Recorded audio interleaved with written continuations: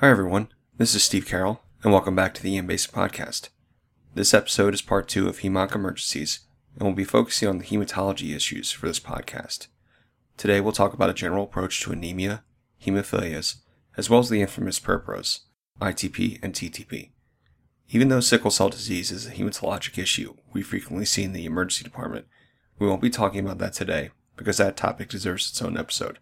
As always, this podcast doesn't represent the views and opinions of the Department of Defense, the U.S. Army, and the Shawshank EM Residency Program. Let's talk first about anemia. You will see many patients in the ED with varying degrees of anemia, so it's important to have a good approach to this issue. Anemia is defined as a reduced volume of red blood cells, and it can be either acute or chronic. Acute anemia in the ED is usually caused by some sort of bleeding issue, while chronic anemia can be seen with chronic diseases such as renal failure, or be the result of a slow blood loss over a long period of time. In general, anemia is defined as a hemoglobin of less than 14 in males and less than 12 in females, but this number is highly dependent on age and the particular lab machine used to run the specimen. The patient with anemia, who is not obviously bleeding from somewhere, usually presents to the ED in one of two ways. Patients may be sent in from a doctor's office due to critical anemia that is found on an outpatient CBC, or the patient is experiencing symptoms of anemia. Mild anemia may also be found in the routine workup of other issues that present to the ED where a CBC is performed. In these patients, you may see vital sign abnormalities such as tachycardia or hypotension, but this is usually the sign of a patient with an active and severe bleeding issue. When you're doing a history on these patients, ask about symptoms such as weakness, fatigue, dyspnea on exertion, or chest pain. Keep in mind that if the patient is younger, and the anemia has taken a long time to develop, the patient may be relatively asymptomatic until they reach a hemoglobin of 5 or 6, which is quite low. So don't be surprised if the patient's only complaint is, "My doctor told me to come to the emergency department." However, most patients report some sort of symptoms at a hemoglobin of about 7. Make sure to ask about any possible sources of blood loss, such as blood in the stool or blood in the urine, and ask any females about any history of heavy menstrual periods. Also ask about any recent surgeries or GI procedures that could put the patient at risk for internal bleeding. Ask about any history of renal disease, as well as any history of transfusions in the past. Finally, take a complete history, asking about other medical problems, medications, allergies, and surgeries in the past. Most patients with mild anemia may not have any specific physical exam findings. Those with more severe anemia may have skin or mucosal pallor, and may have jaundice if they are having a hemolytic anemia.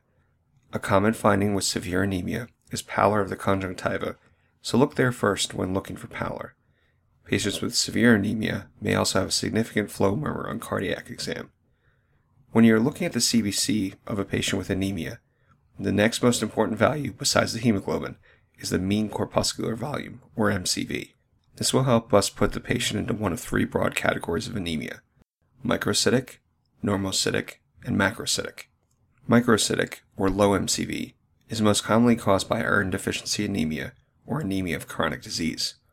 Normocytic, or normal MCV, is usually anemia of chronic disease or anemia of renal failure, but some patients with iron deficiency can also have a normal MCV.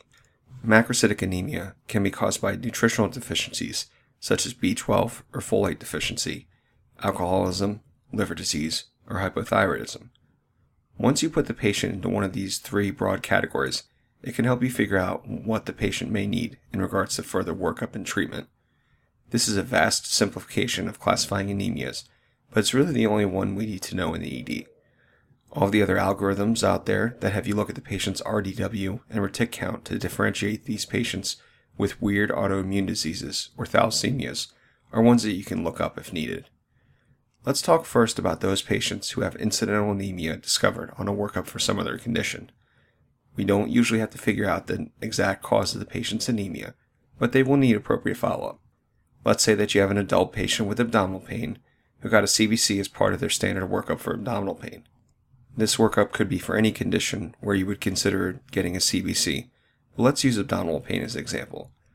Let's say you find a hemoglobin of 11 in an otherwise healthy 50-year-old male. You have no other CBCs to compare it to, and the patient can't recall being told that he has been anemic in the past. You ask about any of the usual sources of bleeding, such as blood in the stool, and the patient denies having any history concerning for sources of bleeding. The patient denies any symptoms concerning for symptomatic anemia, and they aren't on any medications that would cause bleeding, such as warfarin, aspirin, or NSAIDs. The patient's ED workup is negative and you're planning on discharging the patient. That's fine, however you need to make sure that the patient understands that they need to follow up with their primary care doctor for their anemia. Depending on the patient's age and sex, they may need further testing. In your older patients, new anemia is colon cancer until proven otherwise, so they may need referral for a colonoscopy in the right situation. Younger females who are having heavy periods may need to be started on iron therapy. For these patients, put a diagnosis of anemia on their chart and on their discharge forms, and tell the patient that they will need to follow up with a primary care doctor to arrange further testing if needed. To help expedite this follow-up, print out the patient's lab work for them and tell them to bring it to their primary care doctor's office when they have an appointment. This is an important step not only to protect yourself from liability, but also to keep the patient safe. You don't need to start a huge workup in the ED with iron panels, but you also don't want a colon cancer to go undiagnosed for years and cause the patient to have a bad outcome. If you have a young female patient with microcytic anemia with heavy periods, you may consider starting the patient on iron if they don't have good access to primary care or an OBGYN. For these patients, you can have them take ferrous sulfate, 325 mg tablet over the counter, starting once a day and working up to 3 times a day. You can also recommend taking a 250 mg vitamin C tablet or half a glass of orange juice to increase absorption. Iron should ideally be taken on an empty stomach to enhance absorption, but this causes some patients to have GI upset, nausea, and vomiting. Starting with a smaller dose and working up from there may help ease these symptoms. These patients will still need primary care follow-up, but they will feel better faster if you start them on iron therapy for their microcytic anemia. Now let's talk about how to make decisions about transfusions in anemic patients. If patients are actively bleeding with unstable vital signs, then, in general, they should be transfused regardless of their actual hemoglobin level. Hemoglobin levels may not adequately reflect blood volumes for up to 24 hours after an acute bleeding event, even if it's severe. A patient who drops their hemoglobin by several points in between blood samples a few hours apart is significantly bleeding and should be transfused. For unstable patients, don't hesitate to order emergency release type O blood for immediate transfusion. You can also consider using a blood warmer or rapid infuser device to speed the rate of transfusion and provide warming for the blood. If the patient is awake and alert, verbally consent the patient as to the risks and benefits of transfusion in this emergency situation. When you talk to the patient about these risks, you have to disclose the very rare chance of catching an infectious disease, such as hepatitis C or HIV, but the chance of that is about 1 in a million. More common reactions include a blood transfusion reaction or volume overload. Patients may also develop a fever from the transfusion itself that is not related to infection. However, put this in context that these risks are rare and mild compared to bleeding to death. The choice of resuscitating with fresh frozen plasma, in addition to packed red blood cells, is beyond the scope of this episode, so I'll leave that to others. Now let's focus on the much more common patient, one that is hemodynamically stable with a hemoglobin at or below 7. Numerous studies in many different patient groups have shown that unless you are unstable and actively bleeding, your transfusion threshold should be 7. We used to routinely transfuse all patients to hemoglobins of 10, but not anymore. There have been demonstrated harms of increased morbidity and mortality when transfusion thresholds of 9 are used. This includes ICU patients, patients with sepsis, and those with upper GI bleeding who are hemodynamically stable. The 2 caveats to this threshold of 7 are patients with active heart disease, meaning those patients having active myocardial ischemia or an ST elevation MI, or those patients who are severely symptomatic. Some patients may not be able to tolerate a hemoglobin of 7 without large burden of symptoms, so they can be considered for transfusion. Keep in mind that many patients with end-stage renal disease on dialysis routinely live at a hemoglobin of about 9. For those patients who are less than 7 but are hemodynamically stable, they will need admission for a transfusion and more workup. A type and screen should be ordered from the ED, which will tell you the patient's blood type and screen for antibodies. Usually units have to be cross-matched prior to transfusion, so order a type and crossed based on the anticipated number of units that the patient will need. In general, a unit of blood will raise the patient's hemoglobin by 1 point. So if the patient has a hemoglobin of 5, you will need at least 2 units to get it to about 7, so order 2 units of type and cross to help out your consultants. Keep in mind that a cross-match unit usually means that it's assigned to that patient until it's canceled. In general, that unit will be thrown out after 3 days if it's not used, so be sure to call your blood bank and cancel the cross-match if you eventually decide not to use the blood. If you're able to, it is also very helpful to consent the patient for the transfusion while they are still in the ED. However, don't feel the need to actually start the transfusion in the ED, as this is very time and labor intensive. The patient likely bled down to a low hemoglobin over the course of many weeks to months, so it does not need to be corrected rapidly.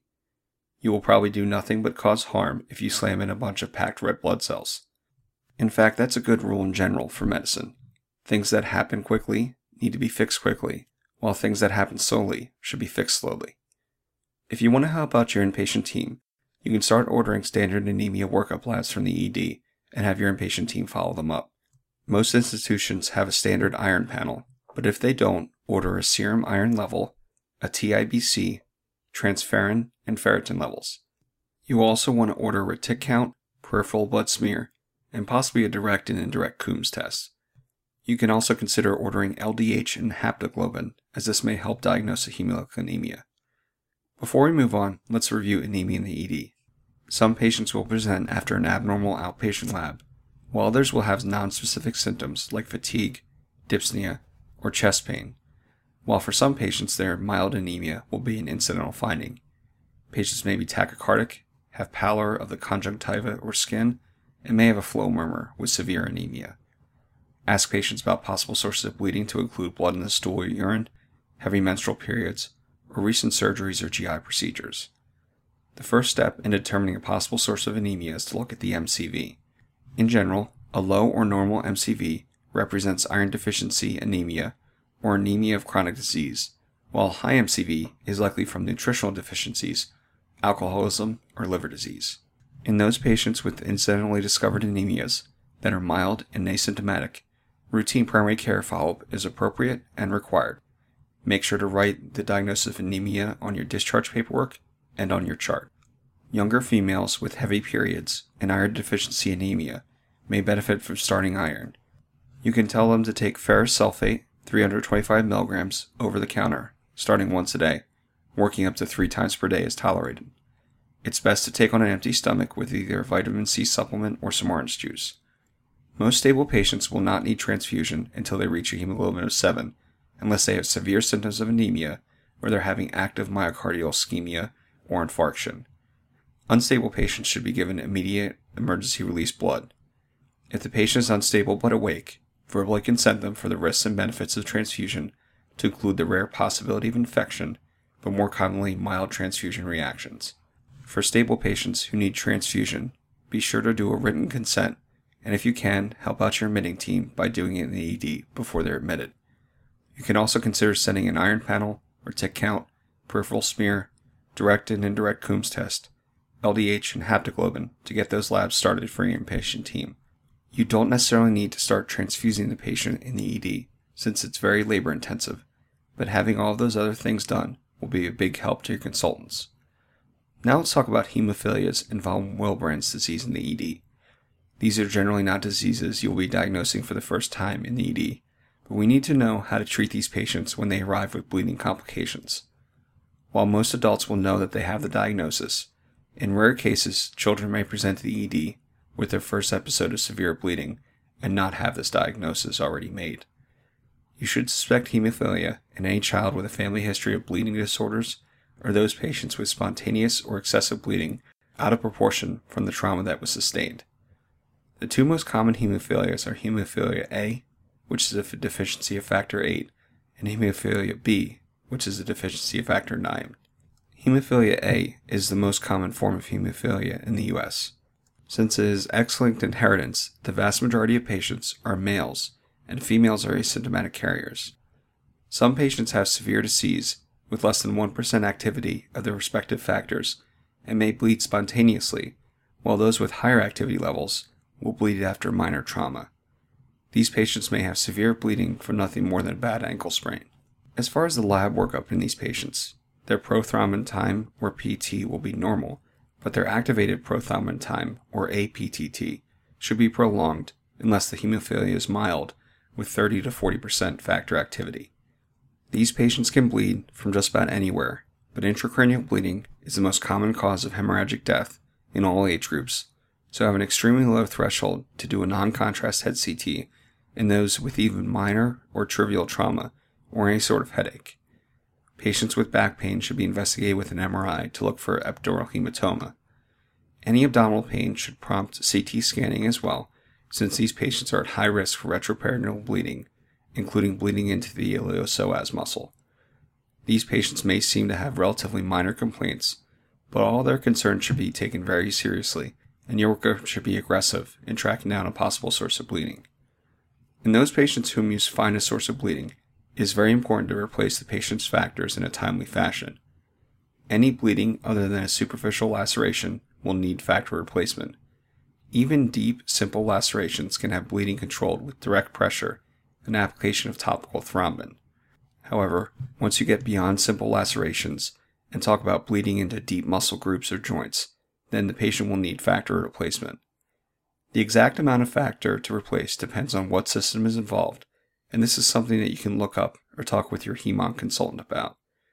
In general, except for bleeding into the GI tract or the central nervous system, you will want to increase the patient's factor activity up to around 50%. For bleeds into the GI tract or CNS, you will replace the patient up to 100% activity. The patient should know their baseline factor activity, and this will be needed to calculate how much more you need to boost it in order to get to a desired level. You will want to look this formula up, but it seems to be low-hanging fruit on most exams. So to correct factor 8, you will take the target activity level, subtracted from the patient's baseline activity level, and divide it by 2 times the patient's weight in kilograms. For factor 9, it's slightly different. You'll do the same calculation, except dividing it by the weight in patient's kilograms, without doubling it like you did for factor 8.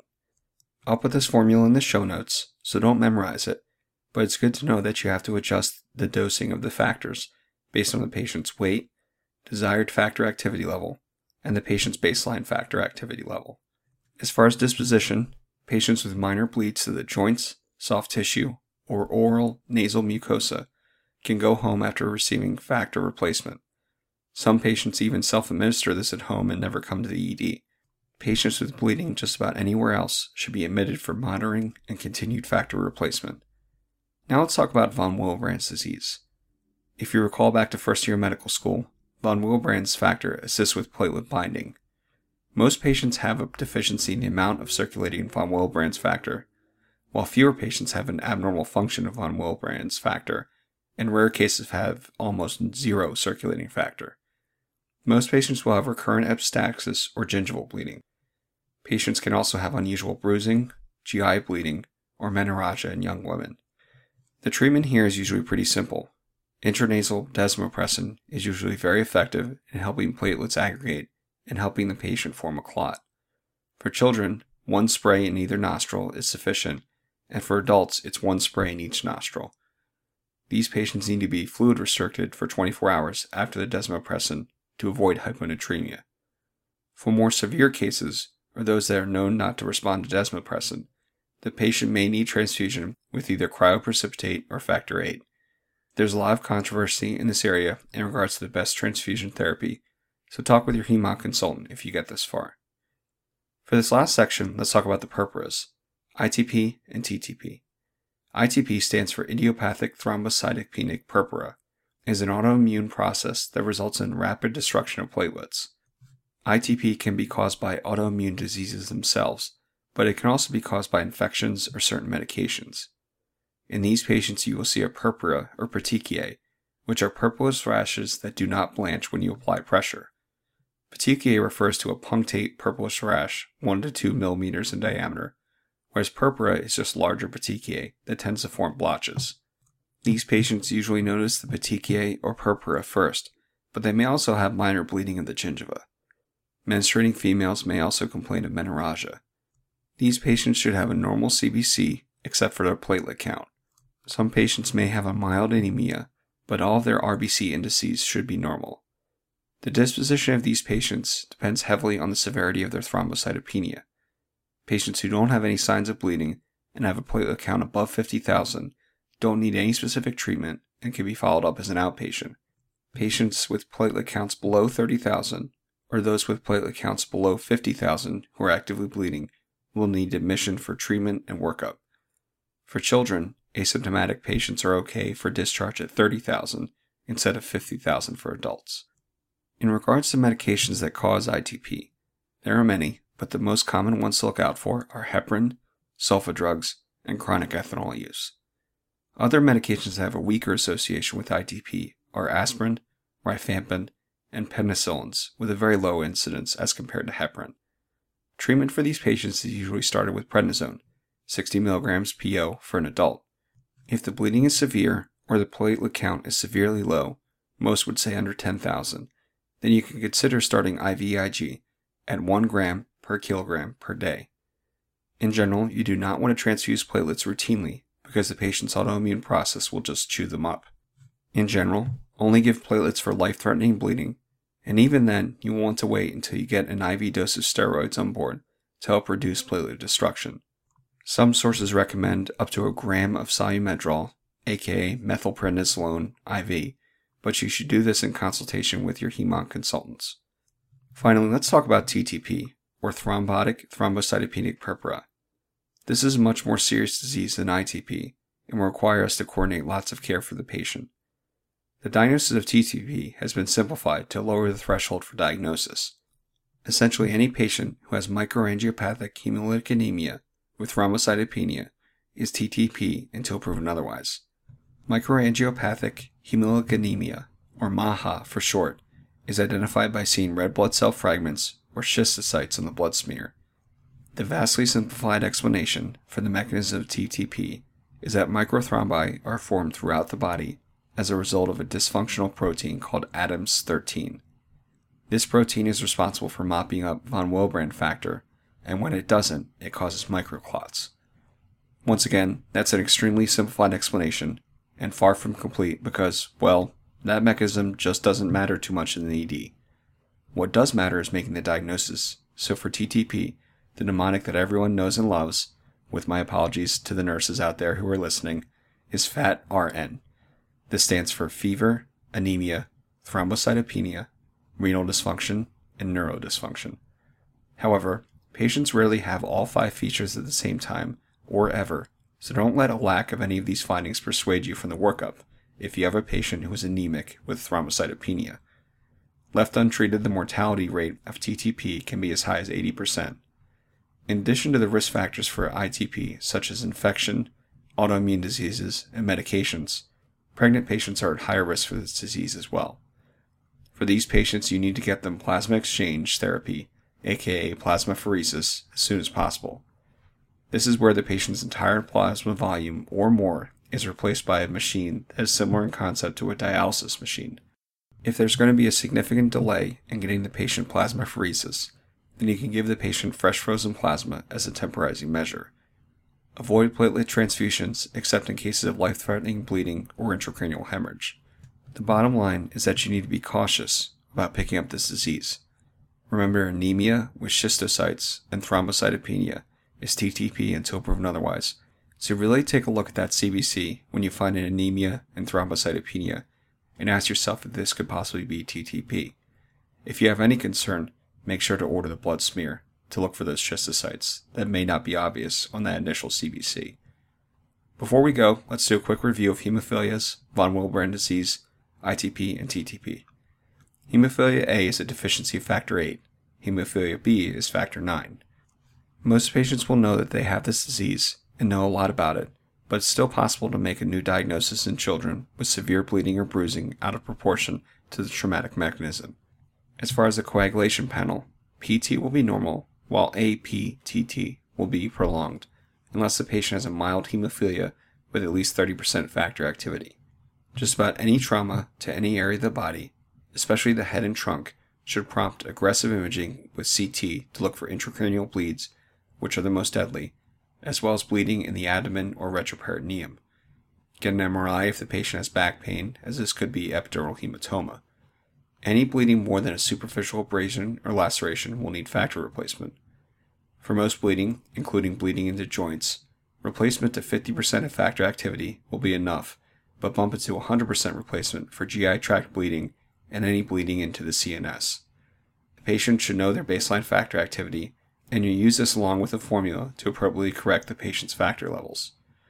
Unless the patient has minor joint, soft tissue, or dental bleeding, they should be admitted for continued factor replacement.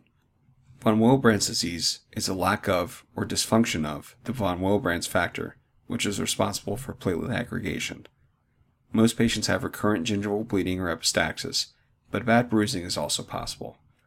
Intranasal desmopressin, 1 spray for kids and 2 sprays for adults, will treat most instances of bleeding. Make sure to fluid restrict the patient for 24 hours to avoid hyponatremia from the desmopressin. For severe bleeding, the patients will need either cryoprecipitate or factor VIII replacement, both of which contain von Willebrand factor. Patients with ITP present with thrombocytopenia and a non-blanching purplish petechial rash, or purpura, without any other major symptoms. This is caused by infections, autoimmune diseases, or certain medications. The most common medication cause of ITP is heparin, sulfa drugs, and chronic ethanol use, but aspirin and penicillins can cause it as well. In ITP, the CBC should be normal except for a low platelet count and perhaps a mild anemia if bleeding is significant, but their RBC indices should be normal.